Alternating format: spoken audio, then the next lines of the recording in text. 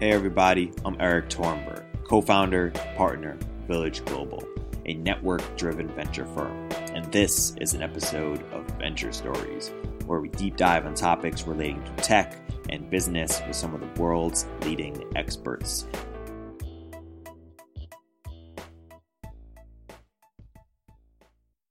I'm here with Holly and Selena of Move With and Gixo. Guys, welcome to the prestigious Village Global podcast, Venture Stories. Thank you for having us. How's it going? It's going well, thank you. Cool. So, Holly, can you please introduce what Move With is? Yeah, so Move With is a personal fitness audio membership that delivers audio coaching across body, mind, and soul. And it gives you a product that lets you have fitness on your terms through amazing coaches and audio. And Selena?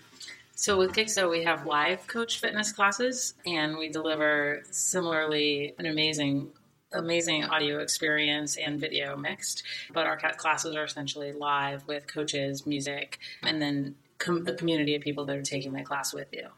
Awesome. Holly, I met you a couple years ago and saw that you had a very strong passion for consumer fitness, and I shared that. How have you sort of evaluated the landscape of what you can do in consumer fitness, and how have you settled on what you're currently doing? Yeah, so I started out just with like a high level goal of wanting to help people motivate to be active, which stemmed from my background in athletics. And so I looked at a lot of different things. Actually, I'm a mechanical engineer by training, so originally I thought I wanted to do something more hardware, data oriented. I fairly quickly realized that for me, when it comes to motivation, it came down to people, and specifically with my athletic background, it came down to coaches. And so I got much more interested in how can we shorten the distance between people everywhere, and those incredible coaches that make you work out not just to like have a great body, but they pull something out of you that makes you want to keep coming back day after day. We've evolved a bit. The very first product actually set out to unlock coaches across the country to give them the tools and the platform to reach people everywhere in person. And what we realized was that to really deliver on the mission of helping people be fit everywhere, we needed to start digital.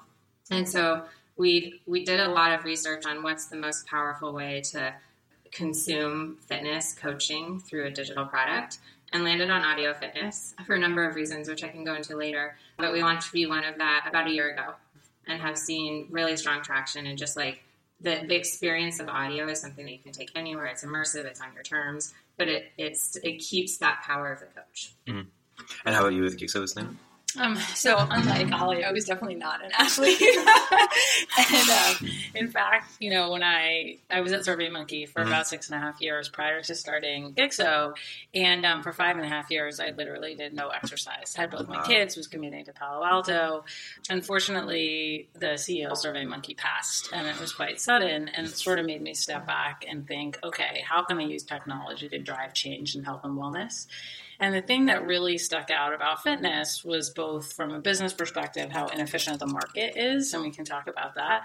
But then for me personally, also, it was how if you can just get people to move 21 minutes a day, you have this 31% reduction of 14-year death rate. Like it was just amazing when you looked at the numbers. And so we did a whole bunch of consumer research and started talking to people about why they don't exercise. And, the two things that always come back are lack of time and lack of motivation. And we really felt similarly in terms of the motivation side was if you could actually create an experience that was live and a synchronous experience where people were doing it together and you were supporting each other, then you were going to have the best retention rates. And so when you look at the offline market and you see the Orange Theory, the Barry's Bootcamp, the Soul Cycle, there's been this huge investment in the high end, right. But those do have better retention rates. You enjoy the music, the class, the coaches, like it's this immersive experience, and you walk out, you didn't think that was boring, you think that was fun.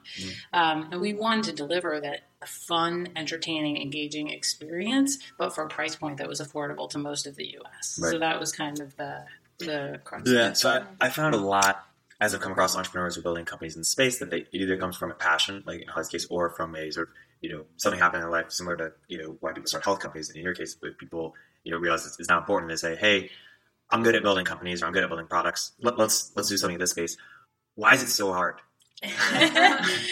So I think any product where you're actually trying to change behavior, Right. it's fundamentally hard, right? And when you look even at when you look at the offline side and you think about a business, the market is hugely inefficient. You have, $80 billion a year being spent, $28 billion in the U.S. alone on health clubs, and yet 70% of that is people paying and not using. So you only have so by nature, it's a hard business and a hard product, right? So I think that's one thing. And then behavior change by itself is very hard. And when you look at the academic research in the space, the biggest factor for getting you to change your behavior is if you can change your mindset versus that was a chore, that this was something I enjoyed. Mm-hmm. And that is the crux in my mind, which is that I do think technology can help you change an experience to make it fun, and that's why it's worth trying. But you were talking about a business where the best businesses are at a 35-40% retention rate. Right. Yeah, I always I think about just consumer motivation, and my team and I joke about how food is something that we all crave and we look forward to, and then often after we have it, we feel terrible because we don't always make the best choices. Whereas fitness is something that most of us kind of dread. It's something I have to fit into my day, but then after you do it, you feel amazing. And so how can you bring that kind of feeling forward to motivate more people? As you guys think about sort of who's been successful in this space, we were just mentioning, physical experiences like SoulCycle or Barry's Bootcamp, or before the podcast, we're talking about Strava. I think what Rick is doing is pretty interesting. How would you sort of describe what constitutes the landscape of who's been successful in consumer fitness? So I think there's the offline space, Yep. and I think if you look at the past decade, there's been a lot of investment in the luxury space. So there's Equinox, SoulCycle, Barry's, Orange Theory. There's been those experiences have gone from what is your 24-hour fitness where you're walking in using just a crappy machine to actually being a place that you want to go to. Yep. And then when you look at the digital side, I think one of the most innovative companies is Peloton because they've actually. Again, they've tried to change the experience for you, right? So they're giving you something in your home that you can use and change the experience. But again, it's targeted, for the most part, at a luxury customer. It's a multi-$1,000 bike, multi-$1,000 treadmill. And so, I think those are the people that have made the change. And then when you look at the bulk, which is 70% of the revenue goes to low to mid-end gyms, there's been very little investment. And that's what we got excited about. One idea I've had for a while that Holly and I tweeted about was and maybe it's happening, but I'm curious. Are coaches stars, or when are they going to be stars? Yeah, I think it's interesting. Because, if you think about the fitness formats that have been born historically, most of them took a while. CrossFit, a lot of these guys, even SoulCycle took many years to really be a thing. But now you have Kayla Itzty, and you have these stars emerging because the loops are just so much tighter now, and people are building brands on Instagram. And does she run the BG? What's the company? Yeah, that's what's it called? The BGB. Yeah, that's printing Kayla money. Has built a movement out of this, and that's all built on her personal brand and something that she stands for. And so, we started with a coach because we really think they're the most powerful, can be the most powerful asset, and they're also the creators of these really innovative formats. And if you can use technology to help them build those, suddenly the time to market and the freshness of these innovative programs is transformed. How much of these companies that have been successful are solving a problem that are sort of in the background versus building a movement that people are latching onto? Because you mentioned that, what's the company, BBG, or it's really printing cash, and Barry's, again, SoulCycle, they're really how much of it is solving a pain point versus building a super strong community or following or being a brand yourself. Does that make sense? Yeah, but I do think that in all those cases, it's that combination, right? Which is that, in the case of using Instagram, Kayla, to build your entire following, she ultimately is still delivering good content to people, right? And so trying to make their experience of what they're doing a little bit better. Yep. And I would say the same with SoulCycle, is they went after a very, specific brand promise, but you go to that experience and they're delivering on it. So, I don't know. I don't really think you can separate sort of that community aspect. Again, when you look at people that retain in fitness, 65% of them are going to classes. Right. And so when you think about it, it's that is having that community element, whether it's a virtual community or a physical community, is really tied. So you are focusing with Gigso on sort of the non-luxury, sort of everybody else. How do you, so I guess, what are sort of the key Like, when will you know you're succeeding? Like, how are you thinking about, this is how we're changing behavior, this is how we're urgent, So, I mean, I think fundamentally you have to look at retention, right? So it's like, what are your engagement rates that people are actually coming to you and utilizing the product? And like I was saying, in the offline space, you only have about a 30% usage. And so, our goal is to far exceed that. It is a hard thing to try to get somebody to do because you are getting them to exercise. So how do you create both an experience that people want to do? How do you create bursts? Like, we have, one of the things we've noticed is that by having an app, people can take 15, 25-minute classes, these short classes, and still have it be super effective. And so you have people that are willing to do that on a higher frequency basis. Just because you're reducing friction? Yeah, you're reducing friction. There was a New York Times article very recently that said even if your gym is 3 miles closer to you versus 5 miles, you actually have better retention rates. Anything that can reduce friction is really important. And by allowing you to do it from anywhere and still have an awesome experience, you can reduce that friction. And so, I mean, I think the key is looking at engagement. And then it's also like customer sat. Like, we're pretty, I obviously came in from bias of SurveyMonkey, but like measuring, your NPS and measuring sort of the customer satisfaction is pretty vital in this space. Yeah. We took a very similar approach where our entire first year of putting the Move with Audio Fitness up was all about engagement and really, really showing to ourselves, first and foremost, that people were forming a habit here. And the friction is something. The other thing that we've seen that's really interesting is, and SoulCycle actually saw this in a study that they did, but most people have a cardio quota where, like, it's like that hard, sweaty workout where you're really getting your cardiovascular up. There's a limit to how much people actually are going to do in a week. And if you can meet them with things that surround that, like the body, mind, soul type thing, we're able to really see a massive change in people's daily engagement, because we're able to meet them not just for the body workout, but for a workout that extends to the mind and the soul. If you guys were running, let's say you were running Village Global, our fund, and our fund was dedicated only to things in the consumer fitness space, what would your thesis be, or how would you sort of look out at the fields of opportunity and say, this is something that hasn't been tapped, or this is something that hasn't been done well, or this new behavior is going to emerge, opening up X level of opportunity? How would you think about it? I mean, I think there's a couple things. One is that if anybody truly solves that engagement retention issue over time, so it's like, we're very early. We launched end of May. So, we don't even have a year's worth of data to see how people engage. Like, then from a perspective of like, throw your fund at it, because that's the thing that's been by far hardest to crack. And so I think the question is like, how are you getting people to reach that engagement? And I've been talking about a little bit. For us, a big thing that we're thinking about is changing that experience. So trying to make it more fun. We're looking at using the AR kit to add more gamification, but how are you using sort of the devices is going to make it an experience that you want to go back and do. I mean, you look at Pokemon Go, it was actually able to drive more activity in 2 weeks than I think they said Fitbit was able to do in like a year, So that's one piece of it. But I think the other piece of it is community. Like, when you look at part of what Kayla's done is like, she's created this amazing community of people that are like essentially supporting each other through a journey. And it is a journey to form a habit.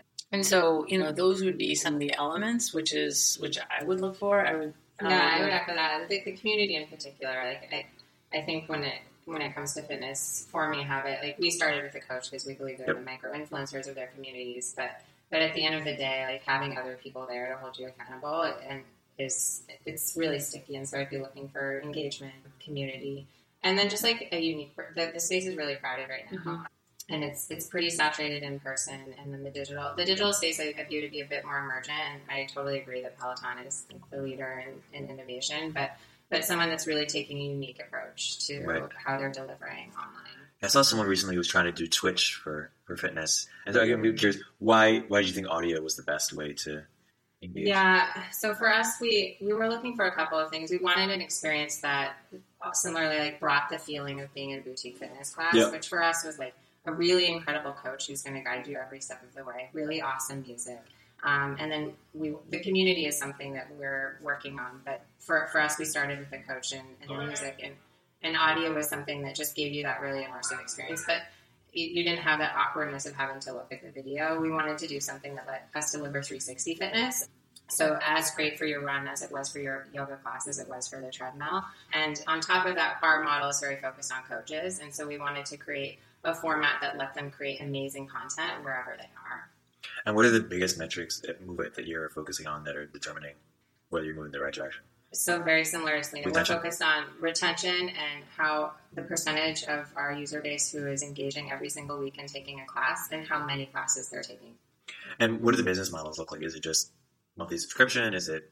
Yeah, it's monthly. I mean, Yeah. I think most of the business models in the space are monthly subscription because, I think the Soul Cycles and Berries and those side have done a pay-per-class model, and then there's like the fee if you don't show up. Mm-hmm. But, they have a limited physical space. On a digital side, there's a question of what's going to actually drive the customer for behavior, but you actually want to give them an unlimited access to your product because you want them to use that 15 minutes every single day as an example. And that's what has the health benefit.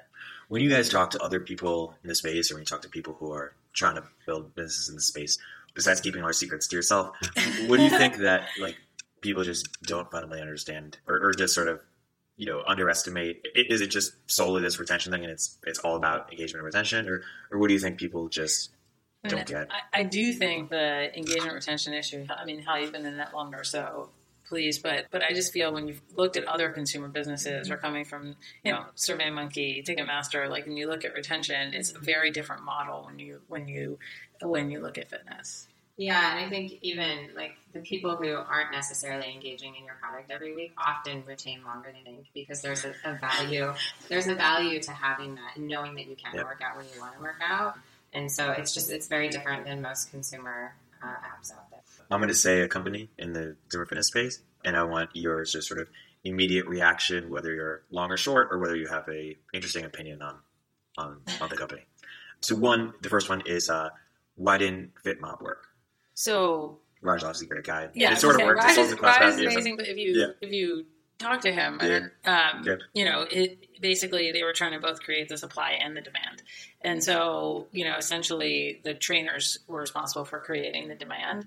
And that becomes the trainers themselves, coaches themselves aren't necessarily expert marketers. And so they obviously moved into the ClassPass model, right? And so, from our perspective, and I think Holly's as well, which is you want to make sure that the supply and the quality of the content is fantastic. So our coaches are part-time employees delivering the content over, delivering these live classes over high internet. We set up the booth, the server's giving them real-time statistics about the customers so that they can comment and give you that experience. But we are responsible for driving the demand to the classes. And so, I think that was more, if you look at the customer satisfaction of the people who use FitMob, they loved it. So it was more a matter of, the business scaling. Yeah, and actually, because we were so coach-centric, we started with a model that it was different than FitMob, but we were giving coaches tools to create their own offerings, and matching supply and demand in a very hyper-local way through fitness was slower to scale than you would want, and it doesn't achieve what the instructors are really looking to do. So I still believe there's a way to go to have a direct-to-consumer model that really starts digital, and I do think there's an offline world that emerges, but I don't think that's the right place to start. ClassPass. So, long or short, or interesting opinion? ClassPass has done an incredible job at building a market out of an industry that has really struggled with really high fixed costs, low utilization. They were able to come in with a super attractive all-you-can-eat price point and hit the demand like no one has really done in fitness, maybe ever, and grown as quickly as they did. The economics, however, for the studios, I think have been quite challenging. And ClassPass has spent a lot of time working on the economics to become profitable. They're moving into digital right now, and so there's a potentially interesting online-offline hybrid that they're finding. But I think what ClassPass did really well was hit a consumer need to be able to mix it up and to go across studios at a price point that makes sense. And much like Selena is trying to solve the price point issue, ClassPass solved that. In the next 5 years, next 10 years, am I still going to be going to Barry's 3 times a week? How is fitness going to change just on a mass level? So, I think that if you have the time and the money, right, going to an in-person class experience is awesome. You know, it's, if you think about anything virtual, right? Like, you know, people were saying, oh, well, virtual reality, like people won't travel anymore. Like that's crap, right? It's like you see the pyramids in virtual reality and you're like, I want to get to Egypt, right? Yep. Like, and so if you can go to that physical experience and meet that live coach and like have that experience, it's going to be great. But the issue is, you know, based on their models, like they need to have, first of all, longer classes that are at higher price points. And so most people don't have the time and don't have the money. So I do think that like luxury boutique, like whether it's going to be, you know, spinning or some new invention of like a different fitness thing, like there will be high-end boutiques that are going to be there. But that is not going to serve people who cannot afford $30 a class, which is currently the price point of boutique plus fitness. You get the smoothie. We don't live near that access, right? So, you know, when we're looking at our customers, they're in pockets of like Iowa, New Mexico, Wisconsin. Like it's not just, you know, the metropolitan urban areas. And so from that perspective, I think that, you know, all of a sudden you have people, as we know, you know, 80% of people now have smartphones in their pocket. Like people are getting better bandwidth in their house. So like these, to me, the biggest change is seeing all these digital experiences actually give people access who have not had access prior. Mm-hmm. And that is what I feel like is the biggest change. Now, which digital offering or with the makeup of the digital offering that's going to win in 5 or 10 years, like, or if it's one or a plethora, I think all of that is still unknown. Yeah. In my opinion. Yeah, I agree. And when you say new behaviors, your user profile right now, what are their workout habits currently, if any? Well, so, I mean, I think we do have a mix because we're trying to take people who don't have access to good experiences near them, as well as people that aren't necessary. So if you actually look at our data, our average customer is doing a fast walk on the platform. Right. So it's not necessarily, you know, yes, we have some of the hardcore runners, but like we have a mix. But for the majority part, you know, so that is like a different persona than I think a lot of the fitness apps. How about, have you seen Ripped? I have, yeah. Have you seen Ripped? Mm-hmm. What do you think about Ripped? I just want to make sure I'm correct. This is the machine that's Peloton for strength, right? Oh. Well, I'm a mechanical engineer by training, so like I'm fascinated by the concept. I think it's a very bold concept. You know, TBD on how it does. It's similar like to what the Peloton example that Selena talked about, where it's likely going to be very expensive and hit a certain demographic. And I'm curious of the demographic that really wants to focus on pure strength building. But I think the concept is novel, and I'm really interested to see what they do. What about Strava? So, I mean, I love Michael Horvath's on our board. Yep. I love Strava. I'm a user of Strava. I think Strava, of a lot of the trackers out there, really nailed community early. Mm-hmm. And has really shown the importance of building that digital community. And they built it online and offline really in the early days. Their segment feature was genius in the early days because they built this local community of people who were trying to beat each other on these segments. So, I mean, they've just done a fantastic job, in my opinion, building a really sticky product experience for a segment of people who really cares about cycling. What do you think Peloton really nailed? I mean, I think so. Peloton nailed, in my mind, like, it gave you back time, but in that time, it changed the experience, right? So it's like you are using your bike and you're used to that, like the bike where you're just sitting there in your home, like, you know, going nowhere. And here they created that interactivity and that bringing that class to you. So again, from my perspective, it's like, if you can make it so rather than dreading the experience, you're actually enjoying what you're doing while you're doing it. Like that is really the only way to create behavior change. Yeah, and I come from Apple, so like the vertically integrated model, like what Peloton has done with integrating, and the hardware is still just a bike, but they've done a good job of integrating the data with the experience, which is a unifier across everyone that's using the product, which I think is really smart. What's a big consumer fitness company we haven't talked about at all? I mean, the largest are still the 24-Hour Fitness, Lifetime Fitness. I mean, those are still the largest in terms of revenues. Mindbody and Line. Are those, in 5 years, are they still going to be the biggest, or? TBD, I think, but I do think like your basic gym experience is starting to be met through digital products, and I think the motivation of going and getting on a machine is just like not as nearly as motivating as the boutique fitness experiences. And so if for that audience you can deliver a really compelling experience, I think we're going to start to see a shift in usage there. I have about a dozen friends looking to build a company in the consumer fitness space, and they're all building either one of two companies. One is a better personal trainer, or sort of like a personal trainer, and the other is a app to get their friends together and work out together. Has anyone built something interesting along those lines of either of those companies, and will they?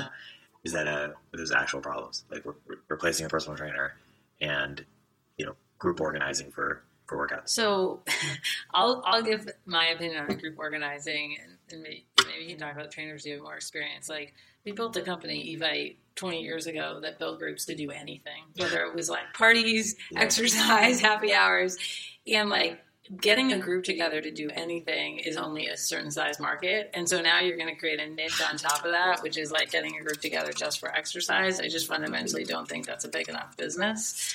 And I don't think it's something people are willing to pay for. Evite, Paperless Post, they're all like mostly ad supported models. And so you need a tremendous amount of volume. So that's just my negative on that. But not to discourage people from starting a company. All my friends kill their dreams. Sometimes people need to hear it out. But and why do you expert in groups? I mean, trainers, I feel like you're more expert on than me. Yeah, I mean, so from a trainer perspective, I would argue that a lot of these apps are already headed down that direction. Like, I've had the benefit of world-class trainers, and what world-class trainers do, like, of course they're there with you sometimes, but they're really giving you a program, and they're holding you accountable to something. And I think a lot of I see a convergence between even apps like Selena and I are building and the personal trainer, and what technology can really do to start to layer in the coaching part of it. So I guess I would argue that that's being done, and that the role of the personal trainer is evolving as technology starts to take over. Yeah, one question I have to have: will there be a world in which I'm going to Madison Square Garden as one of like 20,000 other SoulCycle, right? Like, or some workout that is like at a mass? Like, will coaches be as popular as biggest pop stars or the biggest? Like, it's happened in food, right? Like, people have become mega celebrities. I'd be curious your take here. But I mean, our take is that fitness coaches, trainers, whatever you want to call them, are kind of the ultimate curators of all things fitness, and people look to them not just to coach them in the fitness experience, but for broader like life, healthy life. And so we really do believe that trainers build brands for themselves, and they build them around workout formats, and that someday there could be many people like Kayla who are attracting large audiences like Wanderlust might attract in person. Definitely. What's something you guys have been doing this stand for a year, probably for over 2 years? What's something you've changed your mind about as you've gone deep in the space as to how it works, or something idiosyncratic about it? So I think one of the things that and it's in some of the academic research, but one of the things that we've seen is that even people who say they aren't competitive actually like a little touch of competition. And that there was this really interesting study, I think from MIT, where they took one group they had just a control, then they had a group that was competitive, encouraging, and competitive and encouraging, and only the two groups that had some competition actually had better retention.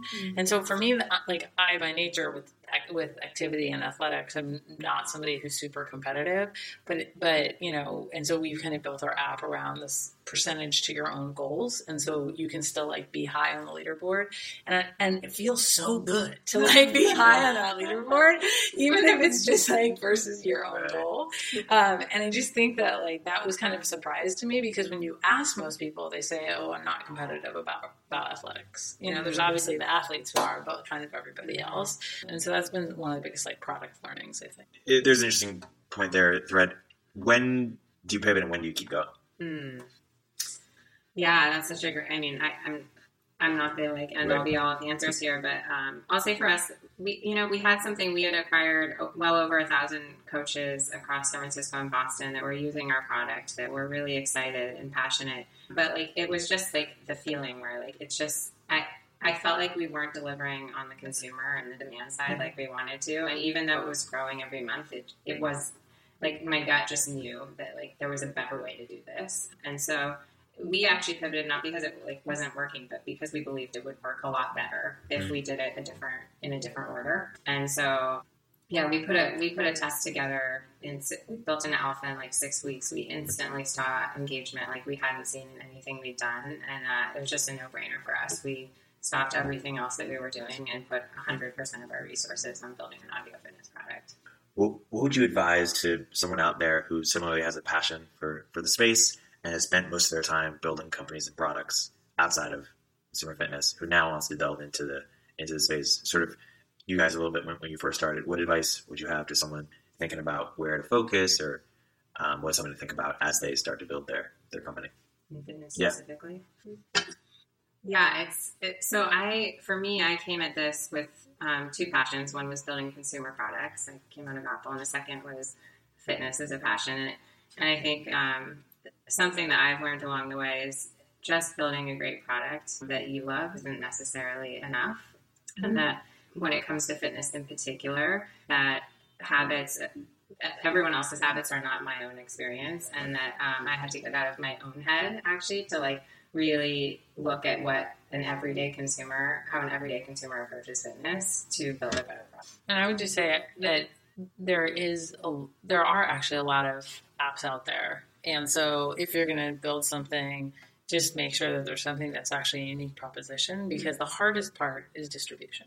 There's so many people fighting for the consumer's attention, and you're competing against both offline and online, right? Apps as well as Planet Fitness, which has a hefty marketing budget, and so you need to make sure that there's something unique that you're actually offering to the customer and something that's differentiated, because it's hard to essentially, there's a lot of competition to get that customer's attention. And is there something you guys have done to clever in distribution that's worked, or is it everyone's just Facebook and sort of the standard tools? We're still pretty early, so yeah. So we focused on the product for the first year. However, our coaches for us have been a focus point early and a really powerful early acquisition tool for us. But we're still unlocking. Cool. Is there anything you guys want to plug in terms of upcoming launch or where people can download? We do a monthly virtual charity walk or run. And so our next one coming up is February 10th with the Go Red for Women. And so American Heart Association. So join us for a virtual walk on February 10th. That's awesome. For us. What charitable thing are you doing? That's hard to I'm just kidding. We do challenges every month, so people can keep an eye out for the next challenge, which will drop in February. But otherwise, you can get Move With on the App Store. Awesome. And GIGSO. Yes. This has been fascinating, guys. Thank you so much for joining on the Bullet Podcast. Thank you.